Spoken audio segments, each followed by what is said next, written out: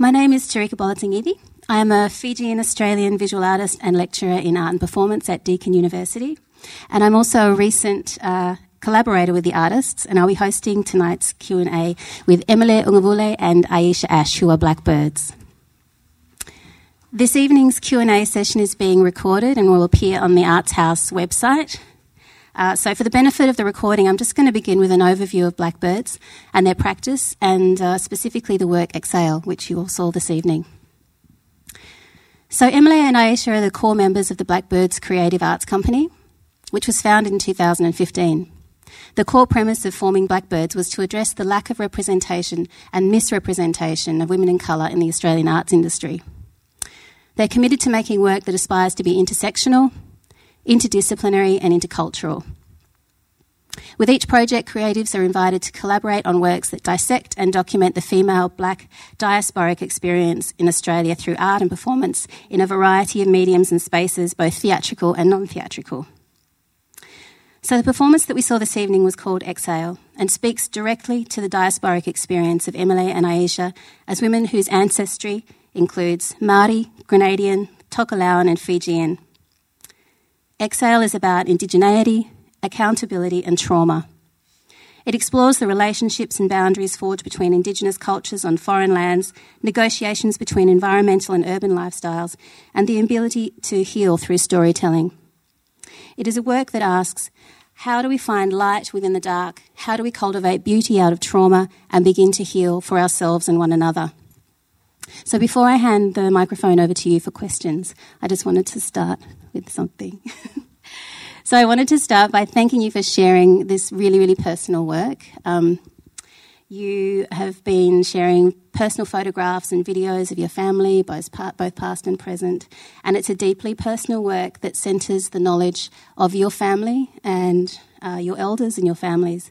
And it also speaks of this really kind of delicate place that you occupy as young women who are piecing together the threads of your ancestry and your roles and responsibilities, this sense of negotiating your accountability to family and the tension that this presents in an urban Australian context that's at odds with the reality of your ancestral lands. So while all of that is happening, I also feel like Exhale presents us with a montage of who you are now, and Aisha and Emile in this present moment, but I also feel like it forces us to think about the future as you prepare to step into familial roles that you perhaps feel prepared or underprepared for. And I wonder if you can talk us through the genesis of this work and the process of working with your respective families and communities and what it means to centre their stories. There was a lot in that, but basically...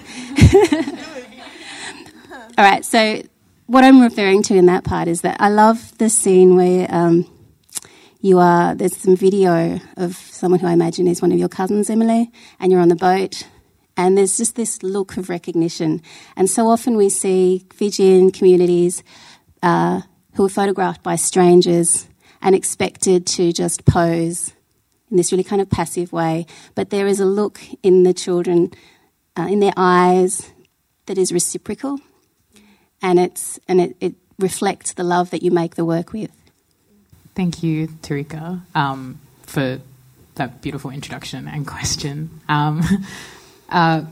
This project, I think, it started with us realising that we are constantly putting, whether consciously and unconsciously putting our own trauma on display. And part of that is because we're trying to heal. And part of that is because we have very limited opportunities to tell stories. And so because that urgency or that need to kind of talk about stuff that's constantly at the forefront of our minds is there, it just happens.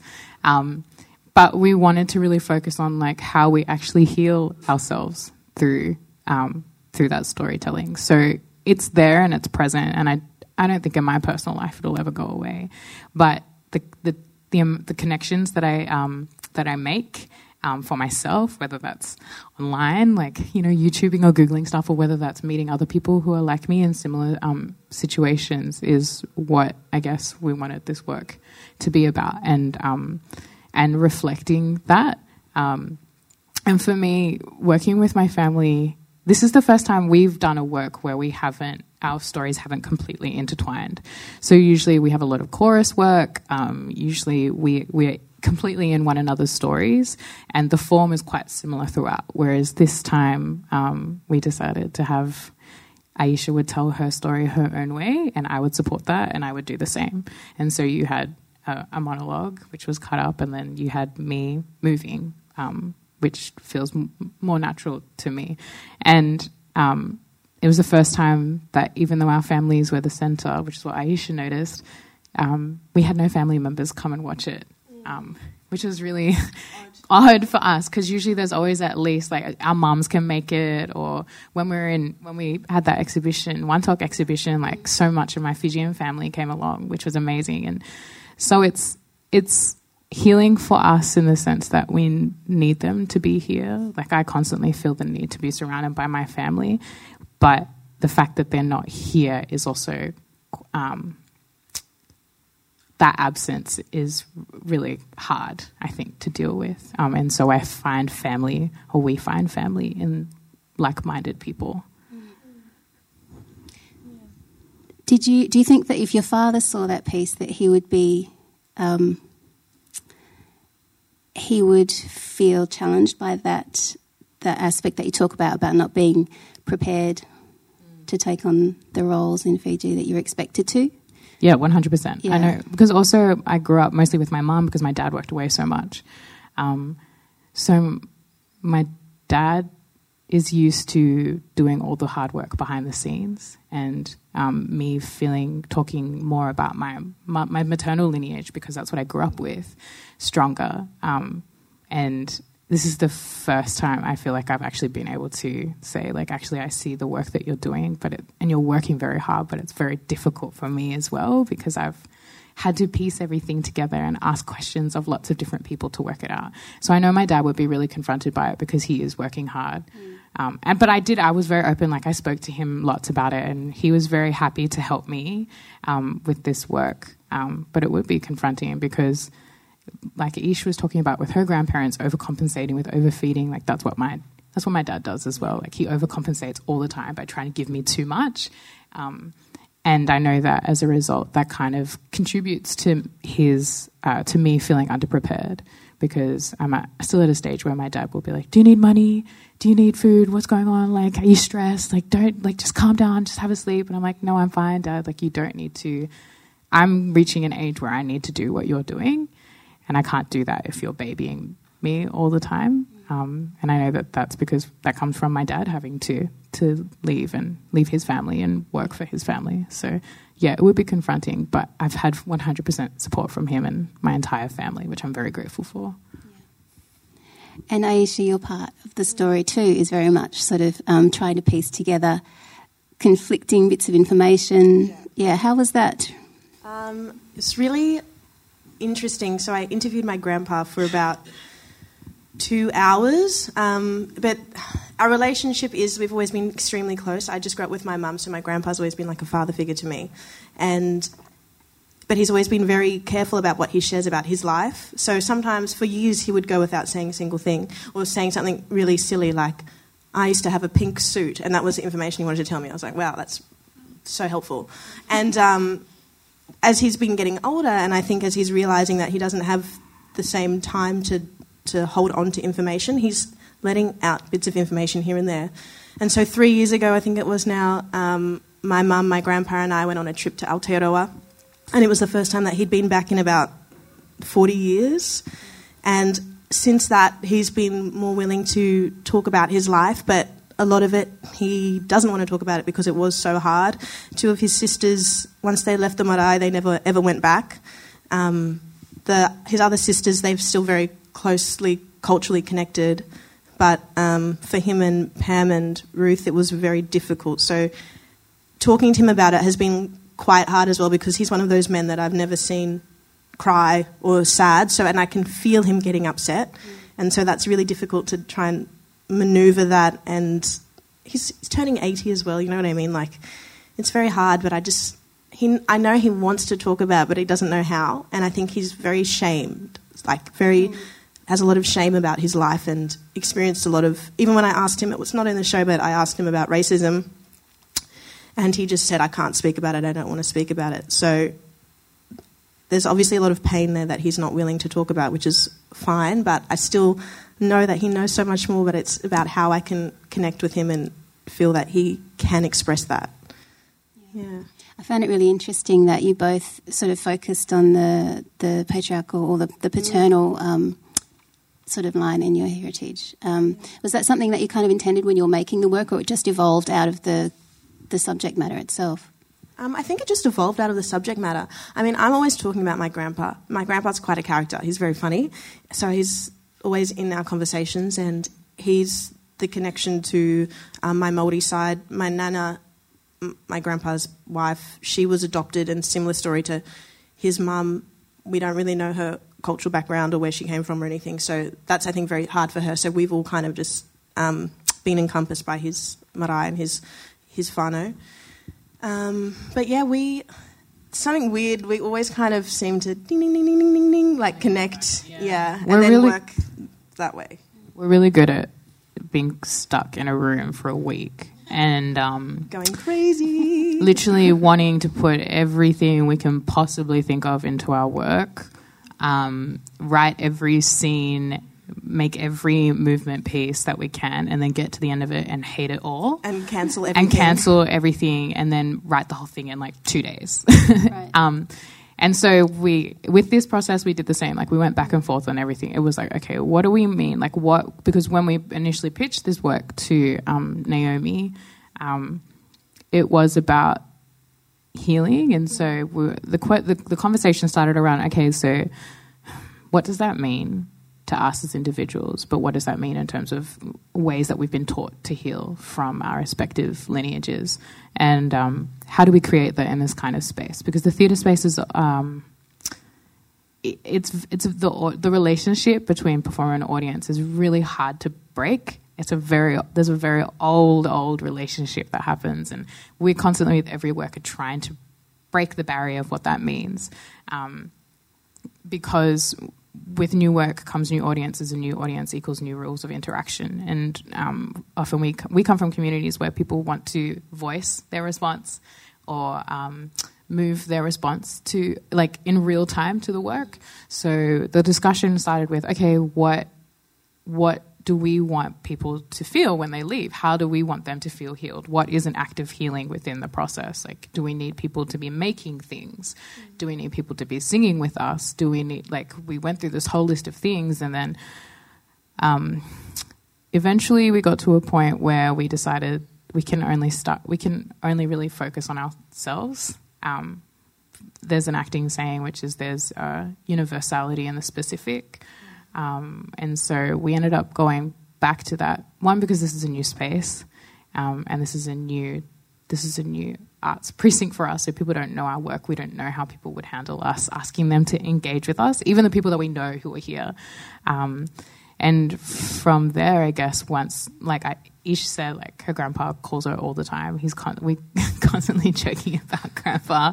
And my parents are always calling me as well and talking to me, and my grandmother is like everything to me. She's literally, like, my whole world centers around my grandmother, and she became a widow, and that's where the conversation for me started, was because when my grandfather died, when my tutu died, she had to look after all of those kids on her own, and she really struggled. And so the discussion became around, okay, hard work, like, what in our lives have we inherited from our grandparents? And it's working really fucking hard all the time, because our great-grandparents and our parents have had to work because they've had to live off the land and learn a whole new set of skills. Even though, like, my grandparents, my grandmother and my grandfather had ancestral lands and it took them a very long time to learn how to reharvest that after they'd been taught, no, these are the skills that you need in order to survive, not these skills. Don't do this. This won't get you anywhere.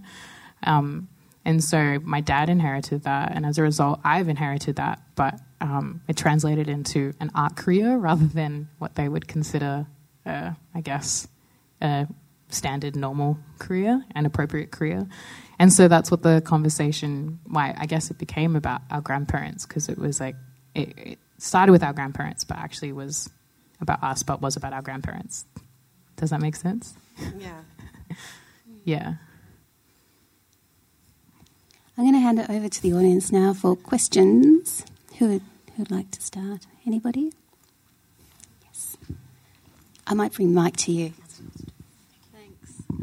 Hi, my name's Ingrid. I'm a child of migrant parents. I also had a parent who refused to ever expand on his history. So my question is to Aisha, how do you deal with your grandfather when he just simply refuses to expand? How do you process that? It's really taxing because I can feel his pain and his frustration. Like it comes out in me then as well. And in the interview that I did with him, and this is in a lot of conversations as well, I just keep asking, why, who, why, and just keep asking and asking. I also find it really helps my Nana I feel like my Nana knows my grandpa's life better than my grandpa does. So whenever I'm on the phone to my grandpa talking about his life, I can hear my Nana in the background going, don't forget this, don't forget that. So it helps to have an extra person there. But it is a matter of patience, and I think that's another family trait that we have is impatience. So that's definitely been a big learning curve for me. And also I think now as my grandpa's getting older, as I was saying, he's becoming a little bit more willing to speak about it. And I do want him to feel like he can before he moves on. And I think, yeah, he's getting there. It's just it's a slow process of love and listening. Well done. It was very, very well expressed. Thank and I you. really enjoyed it. Thank you very much. Ladies. Anybody else while I'm up? Hello.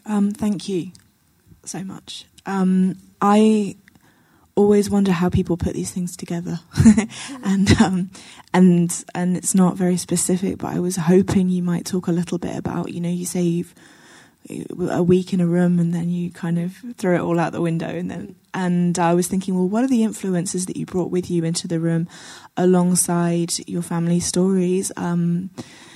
Other people's work that maybe is ringing in your ears, or objects or bits of music, all of those things that you put together. That's what I'm really interested in, alongside the stories. And I'm sorry it's not more specific, but just the thought, the kind of process stuff.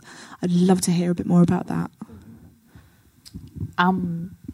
Thanks for your question. I think for us, like, we're quite visual people.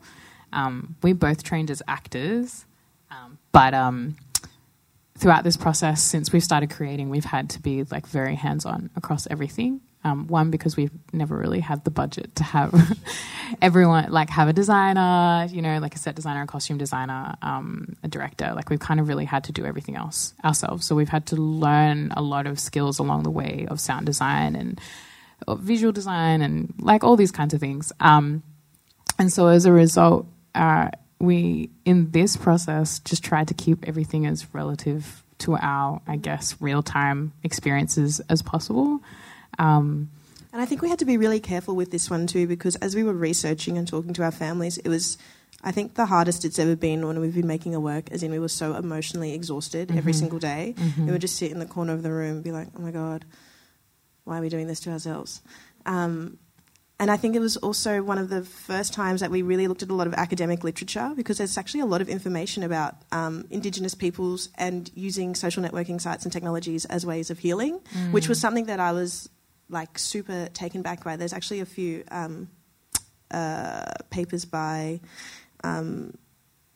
academics from New Zealand, so that they're really specific and focused, which really helped us a lot, I think, in even thinking about how we use chat or how we use phone calls or how we connect to people overseas.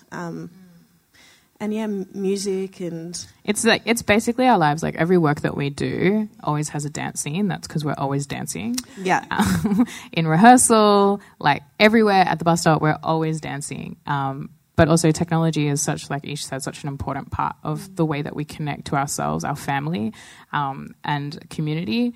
And I, to be honest, like, I struggle very much so with the conversation around social media because of how much it does give us.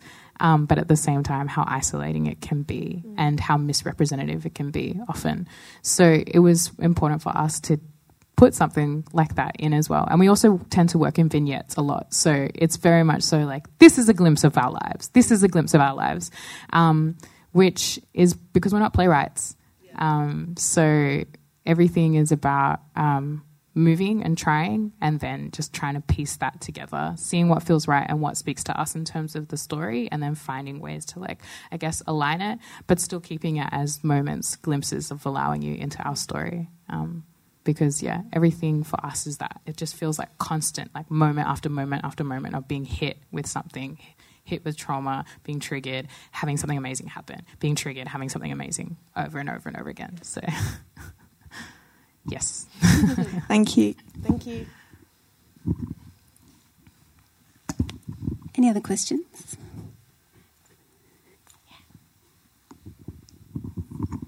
Hi. Hi. As a Pacific Islander who grew up in white Australia, I have children your age. I wanted to talk about Boney M and how it's like a soundtrack to our lives as Pacific Islanders, but I know that it's an African American sort of scene, and I feel that as I grew up, we tended, because we didn't have the Pacific Island cultural scene, that we tended to gravitate towards African American. And I'm sort of glad to see that we're starting to, find our own identity. And I wanted to ask how you, what you felt, or how do you feel about Pacific Islanders identifying with African Americans? I know that in the towing communities we call them yos, like island kids who identify as African Americans, because, you're either white or, I think African American is represented as the main people of colour, and we tend to sort of, a lot of our kids tend to identify with that because for lack of their own, for lack of, of their own culture.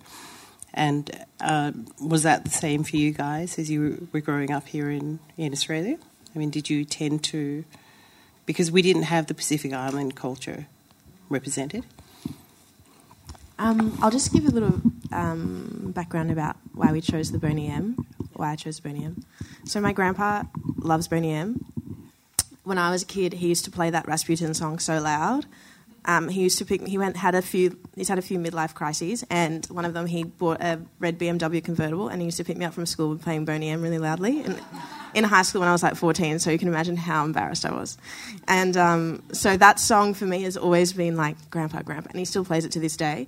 And I think it's exactly what you were saying. When he was growing up, there was no mouldy superstars or idols, and also, I think because he was so disenchanted with his own identity as an Indigenous person that he did cling to that kind of African-American look, and Boney M is so flamboyant. And also my grandpa spent a bit of time living in America, so he kind of clung to those things. But, yeah, it's very popular in our family now, and I think also that's something that we've bonded over before, Boney M classics. So much Boney M in car trips. Yeah. But definitely about black culture and its effect on us growing up. I mean, Emily will speak for herself, but I've definitely felt that for a long time that was, and still is mostly all I've seen of women of colour, of black women with natural hair, or even most of them don't have natural hair.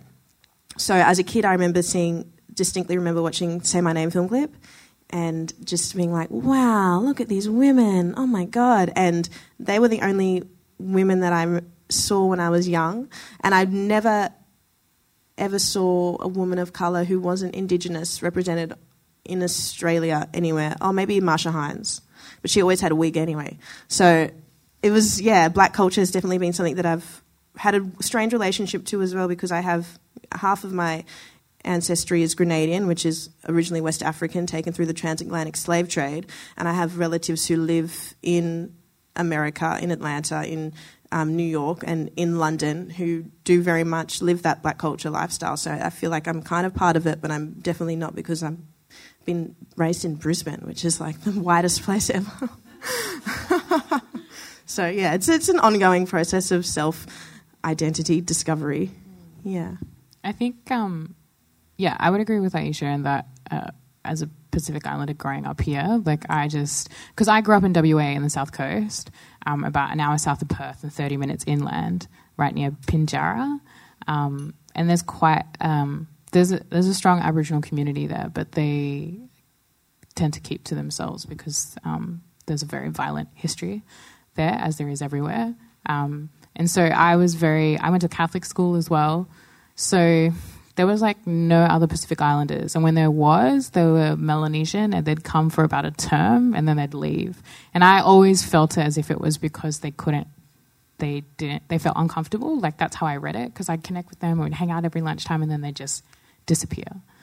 And so I didn't really have any other point of reference growing up here. And when I was about 14, that was the first time that any family came over. So I was here with my parents for about maybe 9-8 years. And then family started coming over in the plane loads, literally family in my house all the time, which I loved because I didn't have that when I was younger. But they came from New Zealand, and what they brought with them was that really strong connection to Black African American culture, which I had never really, I'd watched it on television, but my parents were so strict I never really was allowed to watch television that much anyway. And so my cousins came in with Tupac and Biggie Smalls and what's that one, T-Bone, and you know the one he's he's really fast rapper. Isn't that Exhibit? He's fast as well. Okay. Yeah, they're all fast. So it was hard because I was okay, these are my older cousins. This is something they identify with. I look up to them. Okay, cool. I should be into that too. And the people that they're looking at kind of look like me, so I guess I should get into that. But as I've gotten older and as I've realized more about the role that I need to be stepping into within my family context, I've actually tried to let go of that more. But it's hard because I have so many Black friends. And it's such a common language, and it's so commodified, the culture that we receive here versus the real Black culture, whatever that is in America, that also then is another layer that's hard to navigate. So, yeah, it definitely is a thing, and it's a real thing, and it's different here to what it is in New Zealand and America and, those of our diaspora that grew up in other Western countries again, but it's very present. And I feel like the only way that we can actually combat that is by pushing for more visibility for our communities in those kinds of spaces, but on our terms, and by encouraging our kids to do what we're trying to do as adults, admit that we're lost and say it's okay to ask questions, and it's okay to say I don't know, but I want to know, and keep pushing the conversation that way, because if the kids feel like they can't connect to it and they're too scared to ask questions, then they'll do the other thing. They'll just revert to what everyone else is doing. So I hope for that future. I really do. Any other questions? Yeah. I'm interested in language. And the words that you used originally weren't translated. What language were you speaking? In which part? At the beginning? Yes. Oh, I was speaking my mother's language. I was speaking Tokelauan. Which is what? Tokelauan. Yeah, so it's a Polynesian dialect. Right. Yep. It's got similarities to Tuvaluan. Yes. Yes. So you're both the same? I thought it was Fijian initially when you were... No, so whenever we do a work, we always that's our set acknowledgement that we have. And Aisha always sings in Te Reo, and I sing in my mother's... I speak on behalf, so I reintroduce ourselves and our lineages on both our maternal and paternal sides in my mother's dialect, because that's the language I'm the most comfortable with, and that I've been taught to address myself in. I feel that sometimes a culture is the language as well, and if you lose the language, you lose a lot. Yeah, definitely. And my grandpa speaks about how when he went to school, he could only speak Te Reo, he couldn't speak English, and they literally beat the language out of him. Mm-hmm. And that's how control happens as well. They try and strip you of your culture. If you can't speak a language, you're very disconnected, yes. And that's how you lose stories and memories and places and names. So, yeah, it's there's been a big rejuvenation of that in Aotearoa for a few decades now. But what I would like to have known was a bit more about the background, why they came to Australia or how they came to Australia. Can you just very briefly tell us about that? Yeah, well, my grandparents, my grandpa had been living overseas. He'd been in the US Army, and then he worked as an armed guard in the Congo, and he'd been writing to my grandmother all that time. And he was born where? He was born in New Zealand. Yeah, in just down from Rotorua, a place called Ruatoki. And he came back to New Zealand, saw my grandma at the post office. Next week they were in Australia married. So they just eloped here because they both had enough of Aotearoa. But he's not Maori. He is, yeah. Oh, he is Maori. Yeah, yeah. And that's how they came here. My parents moved here in the late 90s, early 2000s, because my dad was doing fly in, fly out from New Zealand. Because my dad, by trade, is a boilermaker, and then slowly he's worked his way up as an engineer. And so he worked in the desert in Western Australia as a boilermaker, and then became a pipe fitter, working in gas. And so my parents came over through that, and that's how I got here. You know, we are a migrant community, but we're so diverse, and we don't know about lots of other migrants. So, yeah, it's interesting as well. My grandparents lived in Sydney for 25 years, and when they moved there, they said it was the absolute best because that was when a lot of European migrants were coming over. yes. And they said it was the most amazing. My grandpa spoke about my auntie Dallas coming home from school one day. Someone had given her octopus sandwiches, and they were like, "What the?" And then the next day they'd all been at the deli buying octopus. So just things like that. It's very interesting of how, different times. So when you think about your roots, where do you think what do you identify with? Oh, that's another show. I'm not joking. Oh, mate, that's a tough one. I feel like I have many, many identities, and I'm still just struggling to figure them out. And that's the question of home as well. Like, where is home? What does home mean? Yes. That's the performance of Salt. I don't know if you saw it. Yes. It really brought that that home. Yeah. Well, I feel as well like my dad's side of the family have lost a lot of their history through the slave trade, so I don't really know anything about them. And my mum's side of the family is very well documented, but it's just maintaining that connection. So. And you, as a young person, do you feel comfortable in the society or not? On and off.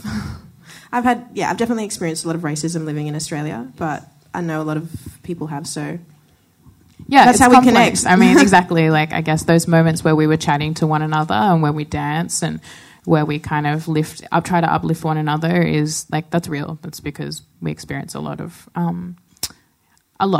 marginalization, but we find strength in one another.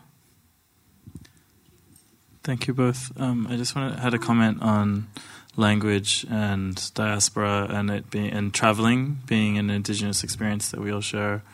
And so I went on a residency last year and in Banff and was with other Indigenous art writers, and we were thinking a lot, basically crying and talking for a whole month, similar to maybe a week in the studio with you two. And we got to a place of thinking about diaspora as ancestral wisdom, that you to have a healthy community, you need certain people to become outliers, go and learn things elsewhere, and come home later. And sometimes the coming home later takes multiple generations. Yes. And that's like, there's the really toxic authenticity kind of notion that comes from European culture, through missionaries and all of those kinds of plantation economies and things that are assaulted onto us in this part of the world, in the Great Ocean region. And it kind of poisons how we think who we are. And I just wanted to say I see you and I really resonate with everything that you've been working through. So thank you. And that it's like the language, the way that you express the sensuality in everything that you're doing is part of home. Like we carry our home with us, and the ocean, all the oceans are always highways. And the borders that crossed us can again be deleted, like that. This notion, the kind of how the canoes were always going everywhere. Of course, people on every coast knew everybody. And how the trauma of being like contained is such a lived thing and embodied in what you're talking about as well. Yeah. Thank you. Thank you. Thank you. That just gave me so much to think about. Next show. Part 2. Any other questions? I just wanted to ask one final thing around... Ask us. This will be the last thing. Around, you embody a lot of stories, not just in this work where it's really personal, familial stories, but also in your other verbatim work. And I wonder if how you go about sort of self-preservation, because of obviously embodying a lot of this trauma and representing it, opening yourselves up to Q&A sessions like this, which is a really, central part of the work that you do as well. But, it's got to be taxing. I mean, I felt when watching your show quite exhausted. I mean, that resonates with me anyway. But, how do you get through this? Like, what are your mechanisms for finding strength and joy in all of this? To be honest, I'm still working that out. Yeah. We talk to each other all the time, and our mums, and that really helps a lot. Yeah, but this also happens. Yeah. We're very good at becoming the same person constantly. But it's like that's a very good question, because it's a very hard question. I like going to the gym. I like listening to podcasts and dancing. Like dancing. Yeah. For us, like when we're together, dancing for sure. Talking trash. We usually talk trash for a good 30 minutes when we start a rehearsal. Just get everything out. This is what happened in the last 24 hours. This is what this boy said to me. All this kind of rubbish. Just get it out. And then we do the work. Yeah. But individually, for me, it's actually doing what you saw, which is watching videos of my family, dancing, of my family singing. It's watching Mecca videos, Hatele videos, that's actually my biggest source of self-preservation, because I feel like it always centers me, trying to just, in the flurry of everyone telling me what I should be, I know that that's the one thing I connect to constantly, which is the way my family dance and the way that my family sing. So that's that.